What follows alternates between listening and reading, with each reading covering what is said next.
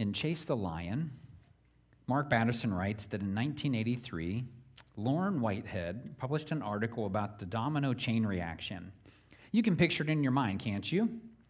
You knock over a domino, and it sets off a chain reaction that can knock down hundreds of dominoes in a matter of seconds.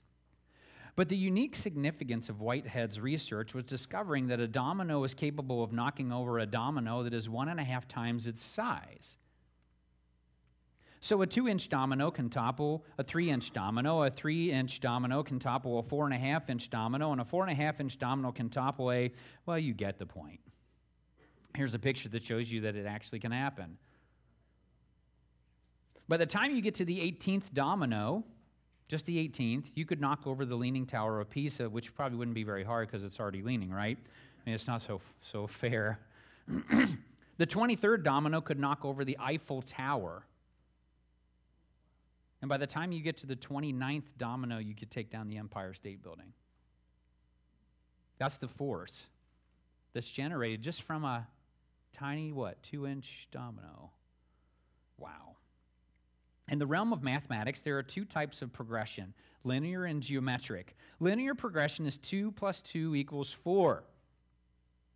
By the way, if anyone's told you differently, it does equal 4. Just anyhow. Geometric progression is compound doubling. 2 times 2 = 4.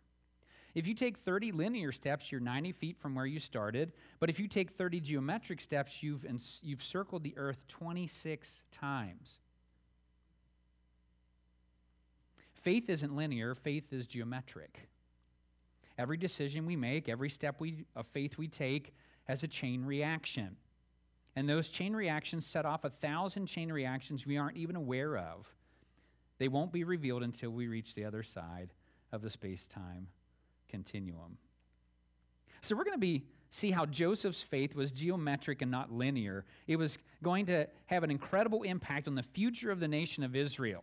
So his faith is going to push out into hundreds and hundreds of years later. Amazing. When I think about geometric faith, I think about just trusting God by faith for our future. Judy and I have made a move multiple times. As most of you know, we've told you about those. We moved from Florida to Ohio after our oldest son was born without having a job already lined up. We were taking that step of faith. We did the same thing when we left California, but we didn't know where we were moving to next. From Florida, we knew we were moving to Ohio. From California, we didn't know where we were going. But God provided, right? We took those steps of faith, and he was faithful to us as we took those steps of faith. We trusted the Lord with our future when it came to having children. And we especially had to trust the Lord with our last 2 children because of complications.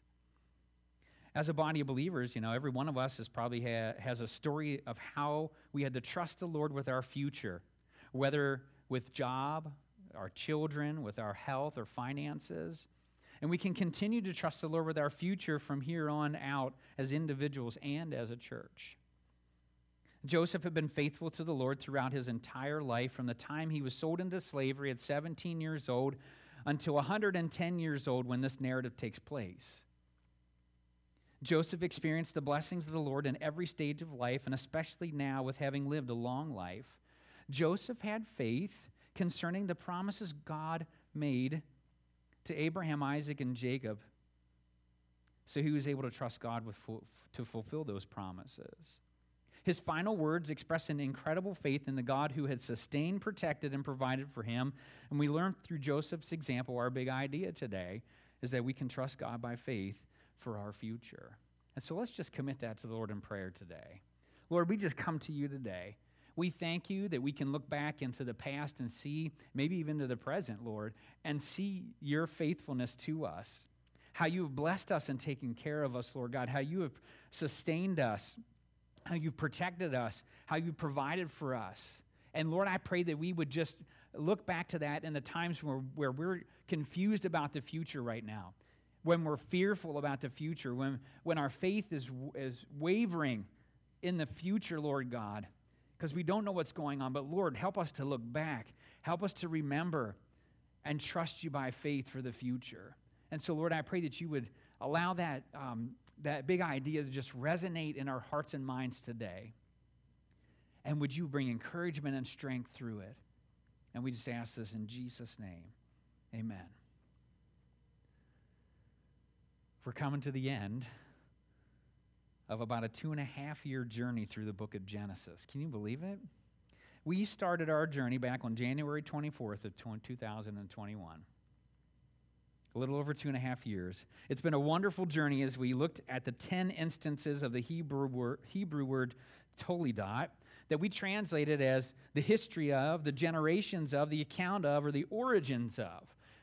That's where we get our main theme for the book of Genesis, origins.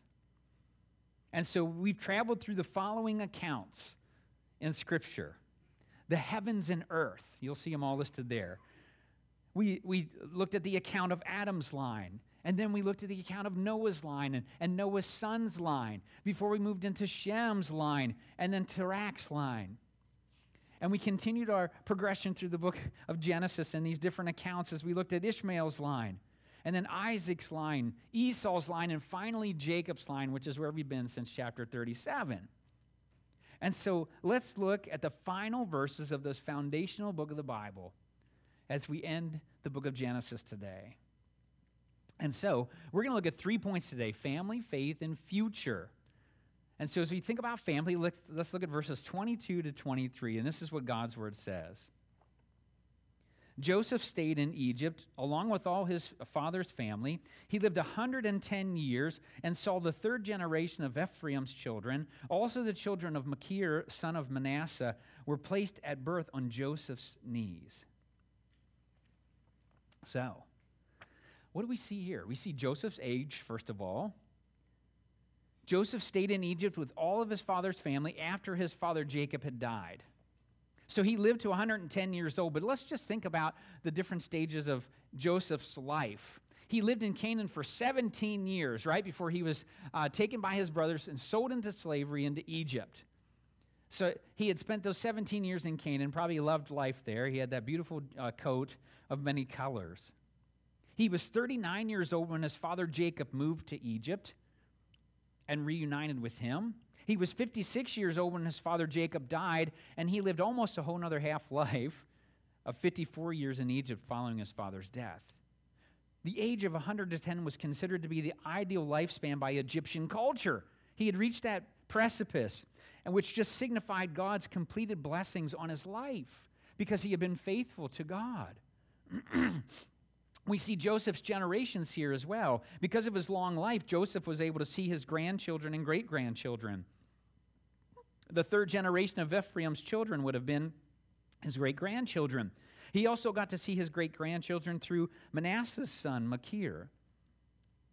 I know how excited our parents have been to see their great-grandchildren. It brings them great joy. My parents were just up here. Well, they're still in Pennsylvania right now. They're going to head back this week.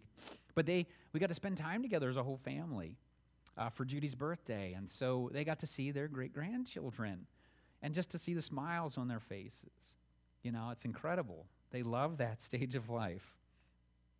So being able to see our grandchildren, our great-grandchildren is a sign of God's blessing. We see this throughout Scripture. In Psalm chapter 128, verses 5 to 6, we read these words. May the Lord bless you from Zion all the days of your life. May you see the prosperity of Jerusalem, and may you live to see your children's children. Peace be upon Israel. In Proverbs chapter 17, verse 6, we read these words. Children's children are a crown to the aged, and parents are the pride of their children. Isaiah 53:10 tells us this. Yes, it was the Lord's will to crush him and to cause him to suffer. And though the Lord makes his life a guilt offering, he will see his offspring and prolong his days. And the will of the Lord will prosper his hand. So this leads us to our first principle today, that God blesses those who are faithful to him. In Joseph's life, he was blessed as a youth with dreams from the Lord about his future, that his brothers and his parents were going to bow down to him, right? He didn't hold a grudge or waver in his faith after being mistreated by his brothers and sold into slavery. He held on to his faith. He did not allow a false accusation to deter him from working hard and remaining faithful to the Lord in prison. God blessed him with the ability to interpret dreams while in prison, and he remained faithful to the Lord after being forgotten by the chief cupbearer for 2 years. Joseph remained faithful to the Lord after being promoted to second in command in Egypt and having everything he could have imagined. Think about his life. It wasn't an easy life until later in life, but he remained faithful through it all. He remained faithful to his heritage by giving his sons Hebrew names instead of Egyptian names. Joseph experienced God's blessing throughout his life, and finally, God's blessing on Joseph meant long life and the ability to see his great-grandchildren. Now, God's blessings on those who are faithful to him can be varied. I just want you to understand that today. So the blessing of long life is not necessarily a universal principle, because we've known people who love the Lord and were sold out to him and had faith in him that went home to be with the Lord early, right? They didn't get to see maybe even grandchildren, definitely not great-grandchildren. So this isn't a universal principle, long life. It may come in other ways throughout our lives. We might see God's blessings. How many of us can say that it's been a blessing from God to see or hold our great-grandchildren? And for those of us who have not reached that blessing in our lives, how have you seen God's blessing in other ways? So I want you to think about that today, and then I want you to consider taking this first next step, and that's just to praise the Lord for his many blessings as I've been faithful to him. So we need to do that. We need to praise the Lord for his many blessings. And so I want you to take time today just to kind of to focus on that, to think about that today. How has he blessed me? And boy, I want to take time to praise him for that today. And it's never too late to choose to be faithful to the Lord. Maybe you're sitting here today and you're going, well, I don't even have a relationship with the Lord. It's never too late. Maybe you're here and you're like, wow, I've kind of slidden back a little bit in my relationship with the Lord and haven't really been faithful to him. It's never too late to just say, today's the day. I'm gonna recommit my life to the Lord. So don't let that hold you back. It's never too late. He can and will bless you for making that decision to be faithful to him. We see here, too, that Joseph followed in his father's footsteps by adopting some of his great-grandchildren as his own. That's what's meant when by Machir placing his children on Joseph's knees when they were born. This was kind of that commitment, this official ceremony. And this was it was a common practice in the ancient Near East. If we think back to Joseph's mother, Rachel, she did it with her handmaiden Bilhah's children. She took them on her lap as her own, Dan and Naphtali. Saw that in Genesis chapter 30, verses 3 to 8.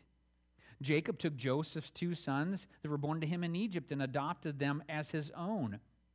We saw that in Genesis 48, 5 to 12, that he took Manasseh and Ephraim. We also see in Ruth chapter 4, verses 16 to 17, that Naomi took Ruth's newborn son Obed and laid him in her lap, and the women living there said this, Naomi has a son. And so Joseph experienced the joy and blessing of being able to see his great-grandchildren. Joseph's faith extended beyond his past experiences to a future that he would never see. I want you to think about that today. He knew that he could trust God by faith for his future, and we can do the same.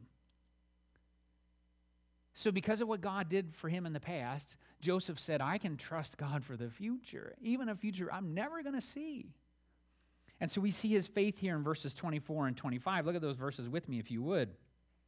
Then Joseph said to his brothers, I'm about to die, but God will surely come to your aid and take you out of this land to the land he promised on oath to Abraham, Isaac, and Jacob. And Joseph made the sons of Israel swear an oath and said, God will surely come to your aid, and then you must carry my bones up from this place. He has this incredible faith that God's going to do what he said he was going to do, right? He didn't waver. And he's like, when this happens, take my bones with you. I don't want him to remain here in Egypt. So Joseph's faith, he has this faith about the future. As Joseph neared death, he wanted his brothers and their relatives to have the same faith in God and confidence in his promises that he had. And so Joseph was the second youngest son, so Benjamin surely outlived him, and maybe some of his older brothers did too. Joseph probably viewed his surviving brothers and their children as one and the same. So some of his older brothers probably had already passed away, but their children were there. And Joseph mentioned the exodus from Egypt 360 years before it was ever going to happen. They're not even thinking about that, right? But he mentions it here. At this particular time, Joseph and his family were still regarded highly by Pharaoh and the people of Egypt, right? Pharaoh said, I'll take care of your family out there in Goshen. Joseph took care of his family too. During that entire famine and then into the future, they were being taken care of. But a time came when the new Pharaoh did not know about Joseph, and he forced the Israelites into slavery. And we see the writer of Hebrews in chapter 11, verse 22, mention this passage when he writes these words. By faith, Joseph, when his end was near, spoke about the exodus of the Israelites from Egypt and gave instructions about his bones. So the writer of Hebrews is saying, hey, he knew about all this stuff. Warren Wiersbe says, faith isn't a shallow emotion that we work up by ourselves, or an optimistic, quote-unquote, hope-so attitude of a, quote-unquote, faith in faith. True faith is grounded on the infallible Word of God. I don't want you to miss that today. Those are powerful words. Our truth that we adhere to comes from God's Word, not from our culture, not from our politicians, not from any judge. It comes from God's Word, the infallible Word of God. And that's where our faith needs to be grounded in. And because God said it, we believe it and act upon it. True faith leads to obedient action. James writes about this in chapter 2, verses 14 to 26. Listen to God's word here in James chapter 2. What good is it, my brothers, if a man claims to have faith but has no deeds? Can such faith save him? Suppose a brother or sister is without clothes and daily food. If one of you says to him, go, I wish you well, keep warm and well fed, but does nothing about his physical needs, what good is it? In the same way, faith by itself, if it is not accompanied by action, is dead. But someone will say, you have faith, I have deeds. Show me your faith without deeds, and I will show you my faith by what I do. You believe that there is one God, good. Even the demons believe that and shudder. You foolish man, do you want evidence that faith without deeds is useless? Was not our ancestor Abraham considered righteous for what he did when he offered his son Isaac on the altar? You see that his faith and his actions were working together, and his faith was made complete by what he did. And the scripture was fulfilled that says Abraham believed God, and it was credited to him as righteousness. And he was called God's friend. You see that a person is justified by what he does and not by faith alone. In the same way, was not even Rahab the prostitute considered righteous for what she did when she gave lodging to the spies and sent them off in a different direction? As the body without the spirit is dead, so faith without deeds is dead. So that's what Wiersbe is saying here. It's like this faith it's not a shallow emotion that we work up, but it's grounded in the infallible Word of God. And it leads to obedient action. And we have this faith in the Lord Jesus Christ. We're motivated to do those things, right? To take care of others, to love others, to have the fruit of the Spirit evident in our lives. Now, I don't know about you, but I wonder if Joseph's brothers and their children even understood what he was saying at this point. Like, why would God need to come to their aid? They were living a really good life at this point, right? Everything was provided for. Why would they need to return to the land God had promised them on oath to Abraham, Isaac, and Jacob when they're in Goshen, which was the best pasture land that Egypt had to offer? I wonder if they were just confused, like, what are you talking about? This old man is senile, right? He's just talking gibberish now. Like, when God comes to our aid, when he takes us back to the promise, what is he talking about? Fortunately, they listened to and passed down Joseph's instructions from generation to generation. They took them seriously. Perhaps some of them were not caught off guard by the change in their status before the new Pharaoh. They remembered Joseph's instructions from hundreds of years before. They knew that he was a man of faith, a man of God. And so Joseph mentions God's oath about Canaan, It was an oath God had made to Abraham, Isaac, and Jacob. If we look back at Genesis chapter 15, verses 13 to 16, we see the original promise to Abraham. It says this, "Then the Lord said to him, 'Know for certain that your descendants will be strangers in a country not their own.'" Wonder what country that is. "And they will be enslaved and mistreated treated 400 years. But I will punish the nation they serve as slaves, and afterward they will come out with great possessions. You, however, will go to your fathers in peace and be buried at a good old age. In the 4th generation, your descendants will come back here, for the sin of the Amorites has not yet reached its full measure." This whole promise was talked about way back in Abraham's time. And Abraham says to his son Isaac, "Hey, this is what God said. Don't forget this. Like, our people are going to be foreigners in another country at some point, and they're going to be mistreated and taken into slavery for 400 years, and then God's going to bring them back here. Don't forget it." Isaac says to Jacob, "Hey, by the way, my father told me this. I don't know why, but here, I want to pass this on to you. It must be really, really important." So he tells him the exact same thing. Jacob does the same thing then with Joseph. We saw that in Genesis chapter 48, verse 21. "Then Israel said to Joseph, 'I'm about to die, but God will be with you and take you back to the land of your fathers.'" All of this is happening because of God's hand, right? It's a testimony about God that this promise was accepted by each generation by faith.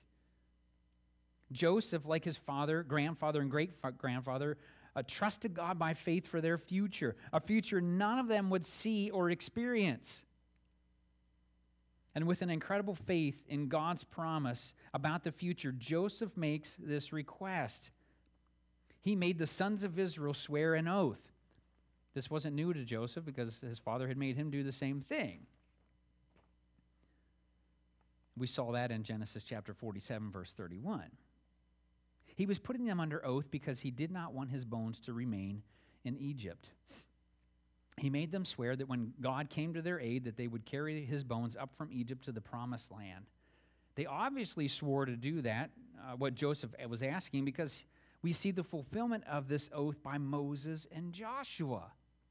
Down in Exodus chapter 13, verse 19, we read these words. "Moses took the bones of Joseph with him because Joseph had made the sons of Israel swear an oath.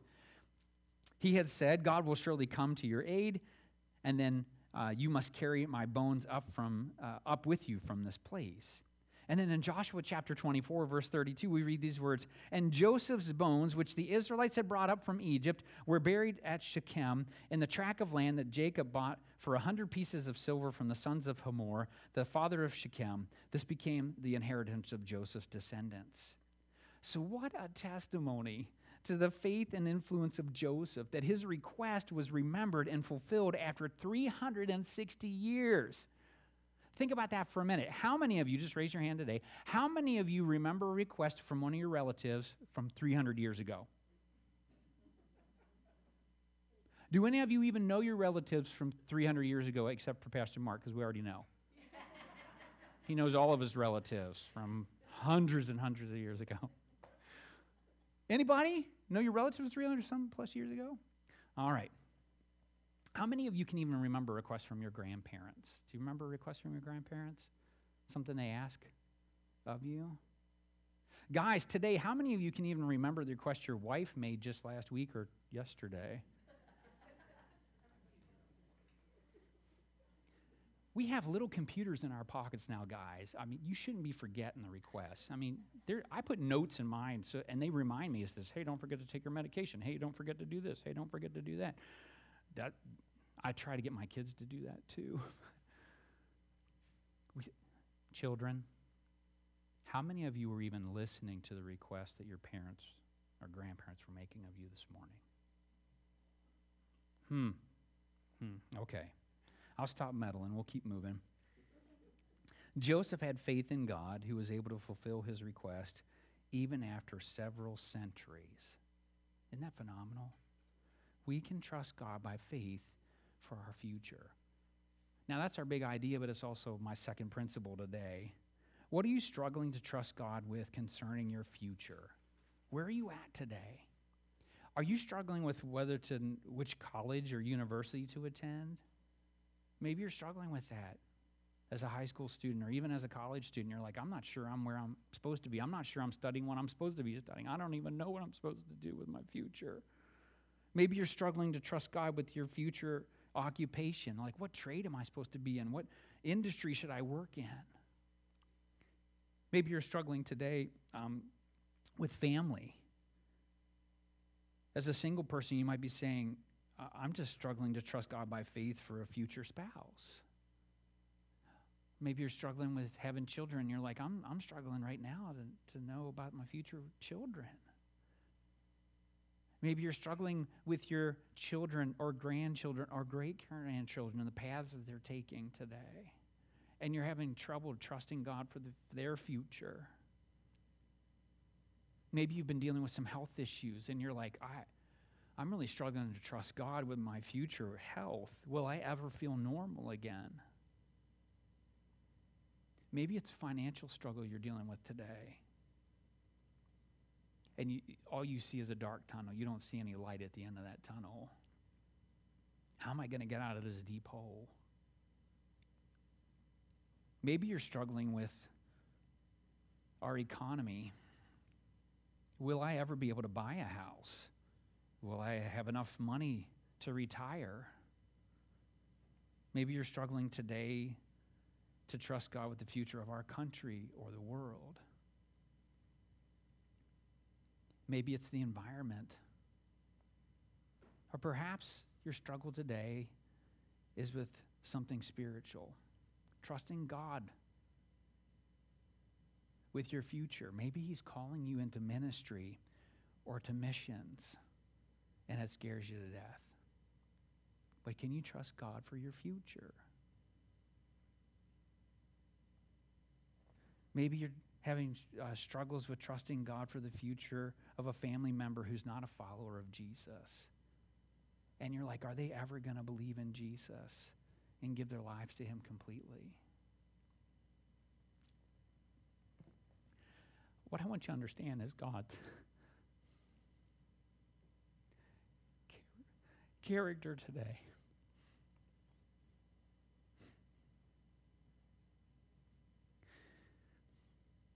He is loving and just. He is all-knowing and sovereign and eternal.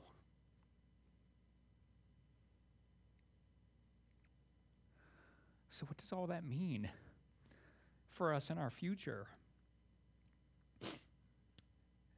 First of all, it means that you're precious to Him.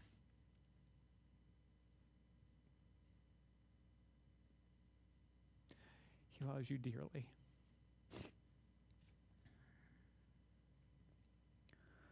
Second, it means that He wants what's best for you. That's His justice, right? He wants what's best for you. He's going to discipline you if you're not going down the road that's best for you. It means that He knows everything about you, even when we don't understand what He's doing. In Proverbs chapter 20, verse 24, we read these words. The Lord directs our steps. So why try to understand everything along the way? Right? How many of us are like, I just want to know. I want to know the future. I want to know where God's leading me. I want to know what's going on. I don't want to have to just trust by faith anymore. I just want to know. Right? Most of us are in that realm, aren't we? Like, I want to know. But here it says the Lord directs our steps, so why try to understand everything along the way? Just trust Him. It also means that He has the right to rule, and He rules rightly in our lives. That's His sovereignty at work. And it means that He knows the beginning from the end. He knows your whole story. He's eternal. And so today, maybe you're ready to take this next step of faith. Or this next step, I should say. You can trust Him by faith for your future. And whatever it is, there's a fill in the blank today on the back of your communication card. But what are you going to say? My step today is to trust God by faith for the future of. what are you going to trust him for today? Because you've been struggling with it up to this point, right? You've been struggling to trust him with your education or your occupation, with your family, with your health, with your finances, with the economy, with our country or the world, with the environment, or with something spiritual. Write that down today. Joseph trusted God by faith for the future fulfillment of his request. And in verse 26, we see the future. So Joseph died at the age of 110. And after they embalmed him, he was placed in a coffin in Egypt. It was a waiting game at this point for the future. Now, we're not told how soon Joseph died after asking his brothers and their children to swear the oath.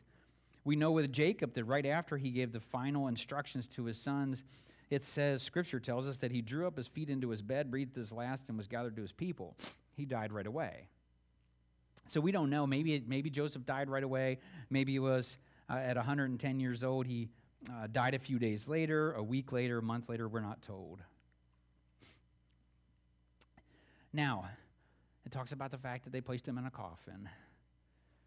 Hamilton says this: the word for coffin, which is aron, the word used for the Ark of the Covenant. Isn't that interesting? Same word. Ginsburg says this: all this time in the desert, Israel carried two shrines with them. The one, the coffin containing the bones of the dead man Joseph. The other, the ark containing the covenant of the living God. The wayfarer who saw the two receptacles wondered, and they would ask, how doth the ark of the dead come next to the ark of the ever-living? The answer was, the dead man enshrined is in the one, fulfilled the commandments enshrined in the other. Have you ever thought about this before, that the Israelites carried Joseph's sarcophagus, his coffin, through the desert for a long time? Right? I never thought about it until I got here, and I was like, oh my goodness. Mark, can you believe this? Like, they're carrying around this dude's coffin all through the desert. Something else. Isn't it significant, though, that Joseph fulfilled the commandments that were enshrined in the Ark of the Covenant before they were ever given? 10 Commandments weren't even given yet. And yet he lived a faithful life, didn't he? And God blessed him, gave him long life. Pretty incredible what he did there. So what blessings do you need to praise the Lord for as you've been faithful to him, just like Joseph? What future items do you need to trust God for by faith? As a body of believers, what blessings do we need to praise the Lord for as we have been faithful to him? What future items do we need to trust God for by faith? In December of 2016, a ride at Knott's Berry Farms in California became stuck 148 feet in the air. Some of you, that's your worst nightmare, right? There were 20 people on board, including 7 children. Firefighters tried to reach the stranded passengers by using a massive ladder, but it was too short. Fire crews had no choice. They would have to lower each passenger from 148 feet in the air, harnessed to a single rope. Fire Captain Larry Kurtz, some of you are like, nope. Nope. I'll die up here. Nope, not doing it. Fire Captain Larry Kurtz said, it sounds scary, but we have very, very strong ropes that have 9,000 pounds of breaking strength on them. He was building the faith of those who were trapped. He was giving them information that, if believed, would dissipate their fears. It was up to each person to believe what he said and place their trust in the firefighter. Let's zero in on one of the youngsters and say that his name was Luke. He's 7 years old enough to feel terror as he looks at the ground 148 feet below. The firefighter looks Luke in his eyes and with a steadying voice says, trust me, Luke, I won't let you go. Your life is very precious to me, and I will have you down before you know it. Luke listens to him and thinks about the very, very strong rope. He believes the firefighter's reassuring words and trusts him completely. This is his only hope of getting to safety. If he doesn't have faith, then he doesn't believe that the firefighter cares for him. He would then lose his only hope of reaching the ground. Faith, hope, and love are bound together. Luke and all 20 passengers were lowered safely to the ground just before 10 p.m. that night. You know, as we face the future, we have to have faith in an all-powerful God who created us and thinks that we're very, very precious. He has provided for us in the past, protected us in the past, sustained us in the past, and now we can, by faith, trust him for our future. And as we move into the book of Exodus, we'll see that the Israelites had to have faith in an all-powerful God who would rescue them from human bondage and then from sin's bondage. So come back next week as we start in the book of Exodus and learn the theme for that book is rescued. Would you just bow your heads with me as we commit this to the Lord in prayer, as the ushers prepare to take up the tithes and offerings and the communication cards, and as the worship team comes to lead us in a closing song. Lord, we just come to you today. We just thank you for your word and the power of it. We thank you for the example of Joseph and how he just trusted you by faith for a future that he was never going to see. And Lord, you accomplished everything. You kept your promises to them, that you provided for them, Lord God. You came to their aid. And then, Lord, you brought them back to the promised land. So, Lord, we're just grateful that we can trust you to do the same thing in our lives because we've seen you do it in the past. Now, Lord, would you just allow that truth to sink deep within our hearts and minds. And we just commit ourselves to you, and we ask this in Jesus' name. Amen.